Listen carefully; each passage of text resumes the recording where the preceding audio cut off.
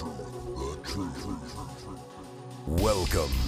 to the Obey Podcast, where we see through mainstream narrative.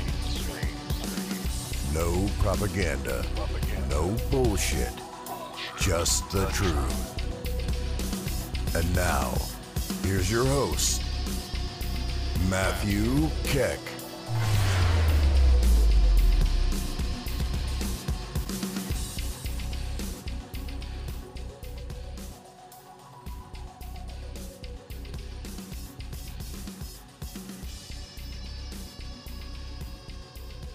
Hello everybody and welcome to another episode of the Obey Podcast. So today I wanted to talk about something a little different. I wanted to look at a few unintended consequences of the government's general response to the coronavirus pandemic. And I'm looking at this through the frame of most of the government regulations and restrictions have been done in error. And I say this as I mentioned before, and I'm sure a lot of people who have gone down the rabbit hole enough to find this type of podcast have listened to people like Tom Woods and have consumed a lot of media about lockdowns. In general, I guess the short version of what I'd argue is if you look at Florida's numbers and you look at really any state in the United States numbers, they're pretty comparable. Florida's performed in the middle of states in this country in terms of COVID deaths, and if you look at the drastic differences between lockdown policies and regulations, Florida is much freer than a lot of states that it's actually doing better than, even though it has one of the oldest populations. That's kind of the conservative talking point you're starting to hear finally come up now that it's already March, and these types of talking points haven't started coming up till the last month and a half. But if you're early on this curve, you've been operating under the perspective that a lot of these regulations were unjust and have been unfairly infringing on your life. But what I want to look at now was some are more small, but some are just noteworthy unintended consequences of the regulations that have been put into place. And a lot of these regulations, I would say, were put into place and didn't actually help anything, yet they're going to have a lot of costs. And I picked each of these for a specific reason. Two are kind of big picture, but I think one of the smaller ones illustrates a lot of issues of unintended consequences. So we'll hit on that one too. I'll try to be relatively quick, but you know how that goes. Okay, so the first piece is from an article back in January by the Wall Street Journal that was about COVID's impact on poor nations won't end soon. That's what it was titled. It was actually in a report they did that was called Outlook 2021. And the reason I bring this up is it kind of is hinting at a theme that has not been talked about enough. And if it has been talked about in the corporate press, it's been framed in a way that kind of dodges blame for this situation. So this article is all about the pains that the third world countries and the poorest countries have been facing since February and March of last year. And it's easy for them to frame this as the coronavirus has caused this, but you have to remember that a lot of businesses shutting down and regulations that were put in place prematurely. They were put in place unilaterally, and it forced down all sorts of businesses. It broke down all sorts of supply chains, and they completely closed all types of industries. So when you think about these policies, you have to remember that these were unilaterally enforced from above, and there's really no reason to assume that they would have been closed down or shut down nearly as long if there wasn't this overarching government infringement. So if you're coming at this from the perspective of, wow, look how well Florida's done with no real regulation, why didn't the United States stay open for longer? Why are some places still closed? And then you have to evaluate beyond personal liberties what damage has been done. And I think that this just shows how, on like a worldwide scale, so much damage has been done. So it mentions here, meanwhile, many emerging economies saw important external sources of revenue sharply cut during the pandemic, though not as badly as initially feared. These countries depend heavily on commodities, remittances, and migrants in richer countries, and tourism. Remittances fell 7% last year and an additional 7.5% this year. According to the Global Knowledge Partnership on Migration and Development, in October, international tourist arrivals were down 83% from a year earlier, a severe blow to tourism-dependent countries like Thailand and a couple that I can't pronounce. I'm not going to attempt to pronounce, and Jamaica. With vaccinations rolling out slowly in most emerging countries, tourism may be very slow to return. It talks about commodities rebound, and I don't know if you guys remember, but there was that moment where oil prices went negative because nobody was driving anywhere, nobody was traveling, there were no flights really going anywhere, so nobody was buying gas, and the cost to store oil actually outpaced the actual amount people pay for it, which caused oil prices to go negative. So if places in these third world countries were commodity dependent, they lost a lot of money. And these places that are heavily tourist dependent, well, not a lot of people have been traveling out of the United States over the last year if they lived here. And part of that's because of regulations, and part of that's just been the general ethos of our corporate press telling us that you should be deeply afraid of the coronavirus, even if you're at no statistical risk. So it's important to recognize the damage that this has done to the poorest of the poor people. The poor people who make their money off tourism and hospitality in foreign countries. I mean, we talk enough about how many service workers lost their jobs in the United States and then the damage that's done here. But you have to go beyond that and think of the people who, even with their income and service and hospitality in foreign countries, were still practically starving and living in unbearable in unbearable situations that as the only comparable group in the United States is people who are homeless. There were people like that who were in that situation while working. You have to think about how bad they were now when they can't work because tourism is down 80% in their country. So all the damage of the coronavirus has international pains that go beyond what Joe Biden's talking about, that go beyond what Nancy Pelosi's talking about. Like when remittances are down 8%, and that's a large chunk of income coming into a country, that's a huge deal for tons of families. And those families aren't numbers. You need to humanize them and recognize the human toll of the political reaction, the policy reaction, the tyrannical reaction to the coronavirus. Okay. It goes on to talk about all kinds of other issues in terms of the third world countries' governments, in terms of corruption and things like that getting worse and worse. Okay. And then it goes on to talk about how there is no reason for them to really abide by their government rules if the countries have gotten so corrupt as a result of the increasing poverty in these nations. So I just wanted to touch on that brief segment there. Well, one thing that is, I guess, worth recognizing is I'm going to link to this in the show notes. I'm going to link to this article, and hopefully it has the chart on the online version. But it shows the diverging paths of the gross domestic product for different regions. So it has East Asia and the Pacific, and it shows their forecast. So it shows the trend line going into 2020, and it shows the 2021 and 2022 forecasts. And for advanced economies, so if you think of the United States and Canada, if you think of Eastern Europe and Central Asia, South Asia and East Asia and Pacific, all those regions bounce back to above the trend growth that they were on before the coronavirus. It looks like that a lot of these places will get back on trend or near back on trend by 2022. But countries like Latin America and the Caribbean and the Middle East and Sub-Saharan Africa are all so their GDP is not bouncing back in the same way you're seeing every other advanced nation. And this ties into other things like how, I don't know if you guys remember not too long ago when Donald Trump was president and there were right-wing populist talking points about how there are national security risks if we don't do things in the United States. Well, those talking points are becoming more normal. We've memory hold that that's a right-wing talking point because people are now afraid of globalization because of international regimes being authoritarian as a result of the coronavirus. And that's going to affect all these third world countries that are manufacturers for first world countries. Where if we exported our, if we imported products from these companies or crucial parts of supply chains, we aren't necessarily going to trust that as much anymore going forward. And a lot of that has to do with the way we've responded to the coronavirus. And it's had to do with how a lot of nations have responded to the coronavirus. So you have to keep that in mind, and that's going to affect their trend GDP over the next several years. So one of the other important meta points of even talking about this is it just shows why central planning is doomed to fail. And it's because everything that happens, so something as seemingly simple as shut down for 2 weeks can lead to things like, I have concerns about international supply chains as a business.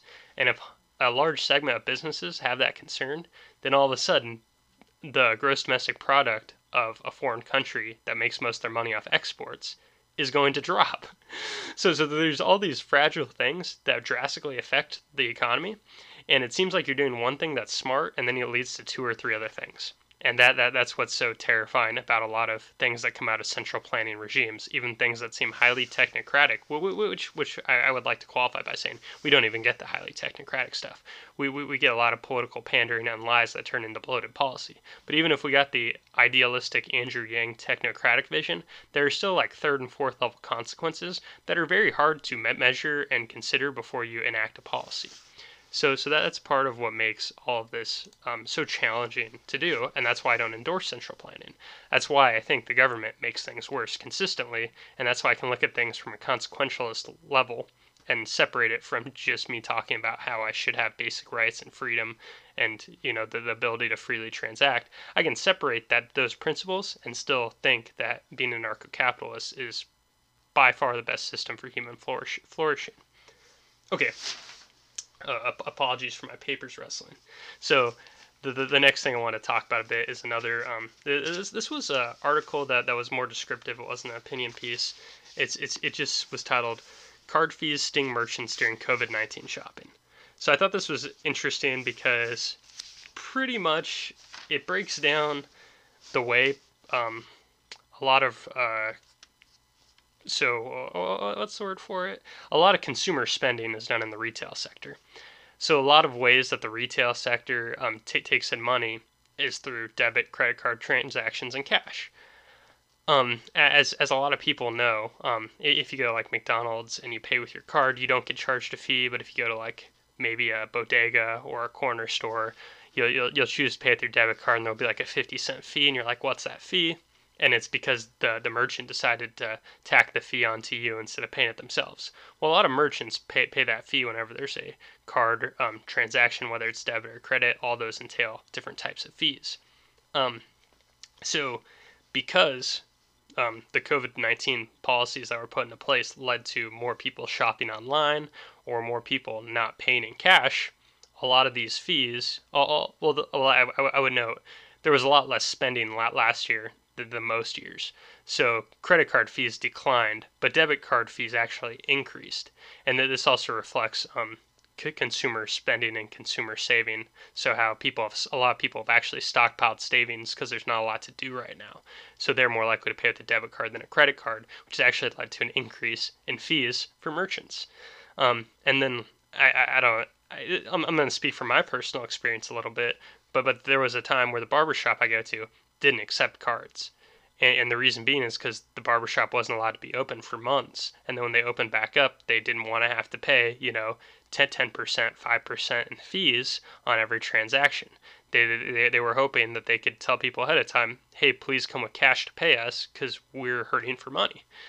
So one of the things that's happened is as consumer spending's gone down, more of the transactions have been in terms of credit and debit, which has actually led for more fees on merchants. And this is an unintended consequence of the coronavirus policies that ends up affecting merchants because they are more of their revenue is going towards paying fees to say Visa and MasterCard and MasterCard, or at least a higher proportion, even if it's not a higher net number. And I guess I'll reiterate, this isn't important in the sense that, X policy is better than Y policy. It's important because it shows that all of these things end up impacting other elements of business in ways that aren't foreseeable, or they aren't obviously foreseeable. If you sat there and you brainstormed out all the indirect consequences, this is something you'd come up with. But when a bill comes up in front of the floor and it's bloated with all kinds of silly things that they're going to tack onto a 1.9 trillion stimulus, you don't know how it's going to pull things one way or the other.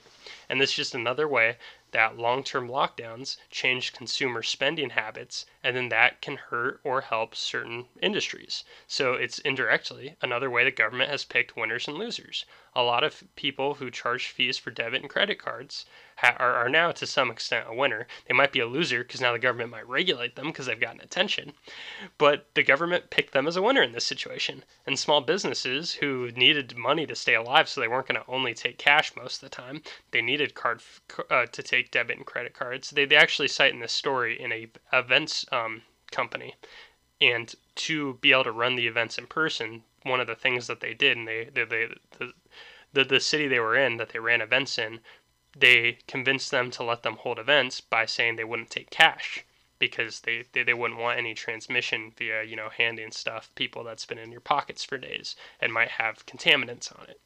So they would only do card transactions now, but all those have fees attached, so that affects their business. So all these little things affect all these businesses, yet we expect somebody to craft policies that don't lead to, people winning, people losing, and all these, and we expect it to be predictable when there's all these second and third order consequence, and there's all these ripple effects, and all these distortions happen.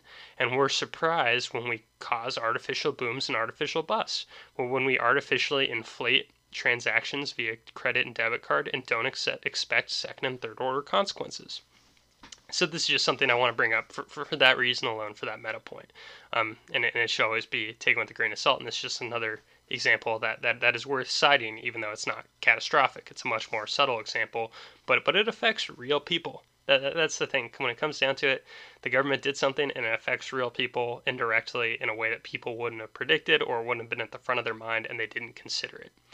It's something that they took no consideration of, and it doesn't really matter to them. Whatever, it's a fallout of policy, but it's a distortion, and that's how economics get screwed up, and that's a small example of how it's not a free market. Because all these distortions, all these things that somebody could argue are bad, they happen as a result of policy. So that's worth noting.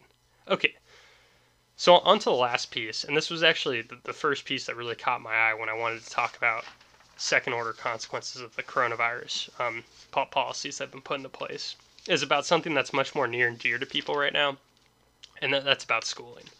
So this piece is called The Long-Term Economic Costs of Schooling. This was actually in this past weekend's Wall Street Journal in the review section. This piece was by John Hilsenrath.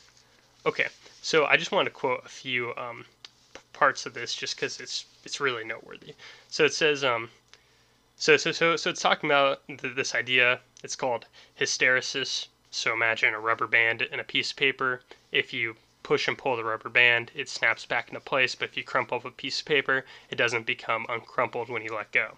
So it's kind of asking, well, what things that are happening as a result of COVID are shocks, like the rubber band that will snap back into place, and what things are now crumpled pieces of paper.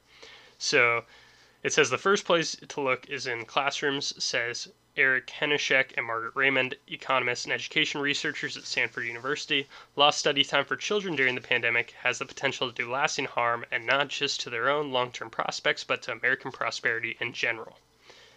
And then it goes on to say, if your child misses out on learning fractions now, how will she perform in algebra later? And the shock has been distributed unevenly. Children in rural areas and areas with large Black and Hispanic populations were hit the hardest. Among the states suffering the most are South Carolina and Illinois. So that's also just something worth keeping in your back of your head. I'm sure if you're anti-lockdown, you already know this, but the lockdowns are indirectly more regressive. If you're a kid who has rich parents and one of them is a stay-at-home mom and you live comfortably and you're stuck in online school, and your mom's highly educated, she might do a better job of being a supplemental resource than if a kid is stuck at home trying to learn on his own while both his parents are out working, and then this child is expected to stay focused from an online class and learn everything on their own.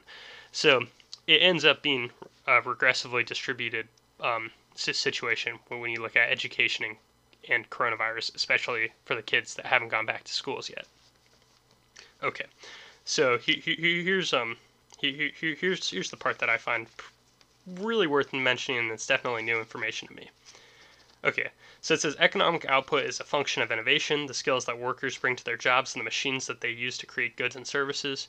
Innovation and skills are shaped by education. Over the next century, the skills shock of 2020 will produce 25 trillion to 30 trillion of lost economic output in today's dollars, Mr. Hanyshuk estimates, and the lifetime household incomes of the affected students will be 6% to 9% lower. He came to this conclusion in part by examining the experience of German students. In 1966 and 1967, the German government temporarily shortened the school year in a rejiggering of the school calendar. Longitudinal studies, he says, showed this lost class time reduced the incomes of that cohort of students by 5% over their lifetimes. Today's students are going to feel the long-term effects of COVID even when they are back in school, Mr. Hanyshuk says.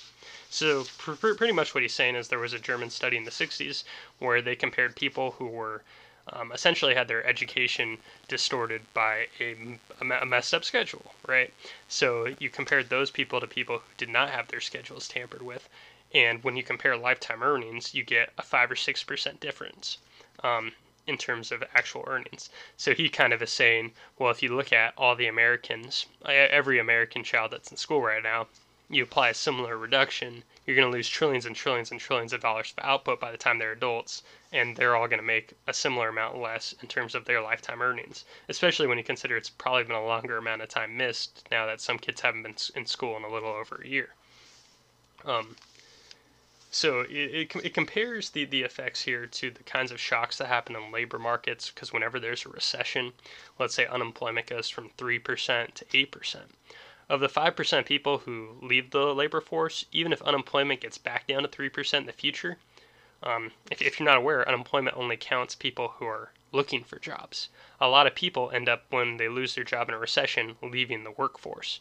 So what we've seen is whenever there's been a recession, the people who aren't in the labor force at all tend to increase. So even though unemployment will revert back to 3 or 4%, the amount of people not in the labor force will go from 6% permanently to like 8% permanently.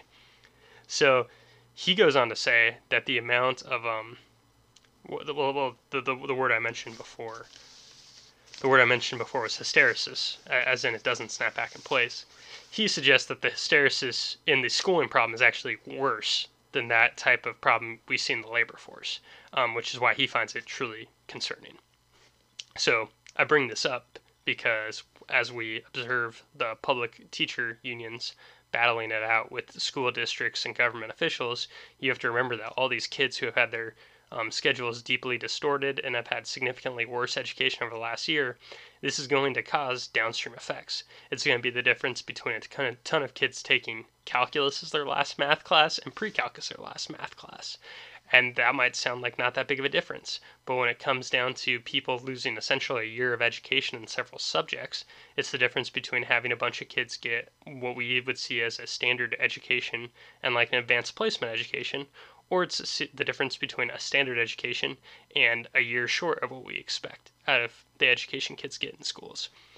So, and me, I personally have considered our education system substandard. That's not very controversial to say. I think it's better at teaching people how to be obedient more than anything. But a lot of the things you do learn, or a lot of the things that people are currently failing at because our system is so bad, they're going to get even less practice at. So even if I think we're doing a bad job of teaching kids reading, they're doing an even worse job now. So even if the current system was substandard, they're still missing out on times to at least reach the level the government considers somewhat standard now, or at least the failing level they were reaching before. And I'm not one to advocate rushing kids back into government schools, because I think government schools are absolutely terrible. And I would advise that government schools shouldn't exist. They should truly be abolished, and it should be something taken care of by the private sector. And they would do it much better, and there's tons of things showing that even for impoverished kids. That's why I love to name drop this book, but James Tooley wrote the book The Beautiful Tree, and it's about private schooling in India for impoverished kids. And those kids in India were getting much better educations for dollars on the day in their slums than the kids were in the public schools. But that's not the point. It's the point is that there is a population that markets could serve, and then people could get real valuable educations. They don't get it. But you even have to consider that in the substandard education setting we at least have right now, which I wish was abolished, kids aren't getting well educated. But now it's still even worse. because of the coronavirus policies. And this is a second order consequence that's going to have huge, huge problems, as those 10-year-olds become 20-year-olds 10 years from now. It's going to show when they're challenged so if a kid tried to take a math class now, barely got by, but when he shows up next year and he's expected to at least have some familiarity with what he learned the year before, but he barely got by instead of getting like an A or a B, well, now he's screwed, and then he's permanently behind. So, and then you have to think beyond just, oh, this kid has trouble with fractions and now he's in algebra. You have to think what that does to kids' confidence. You have to think what that does to kids' willingness to learn and their incentive to learn and their will to gain new skills. And that's already been a deep, deep problem in the American education system. Okay, so I hope you guys appreciated going through 3 unrelated issues, but in the end they all show the deep harms and the second, third, and fourth order consequences of coronavirus policy in the United States. I think it's just interesting to think about, even if we're not the ones shaping policy. When people say, why is the government so evil? You just don't want to pay 30% taxes. You have to look them in the eye and say, you're supposed to be standing for the dispossessed, and everything you're doing, and everything you've argued for in the last year has just disenfranchised more of the poorest and least educated kids in the worst schools. You've disenfranchised the more people in third world countries. You've undermined faith in global supply chains, which is going to lead to more poverty for people in third world nations. You've done everything to hurt small businesses. Like, they're not arguing for the voiceless. They're not arguing for the working people. All their policies hurt people, and it's just because you have to take things beyond the surface level. So I hope this did a good job of, at least, if these examples are things worth citing, and they'll all be linked in the show notes. And beyond that, it's just stuff worth thinking about, and it's a lens for pursuing policy discussion with people who might be open to being convinced that maybe the state isn't a good way to solve really any problem, and you should just let the market solve it. Because maybe third world countries would have been deeply affected by coronavirus if the market could respond to it naturally. But to the unilateral policies that so many people disagree with, and the mortality numbers just haven't shown that any of the policy was justified. And comparing Florida to California shows lockdowns weren't justified. And the market would have figured this out much faster than the government has, because the government still hasn't figured it out. Okay, I spit a lot out there. Okay, if you guys want to find me on Twitter, my handle is @MatthewTKeck, and the podcast handle is @TheObeyPodcast. You can reach me through either of those if you want to comment or just say hi, or you want to critique me, because I'm open to all of those, and I always like hearing what people have to say. And if I am misguided and I think you have a valid point or something worth reading, I'm always very happy to read it. It's always stimulating at the least.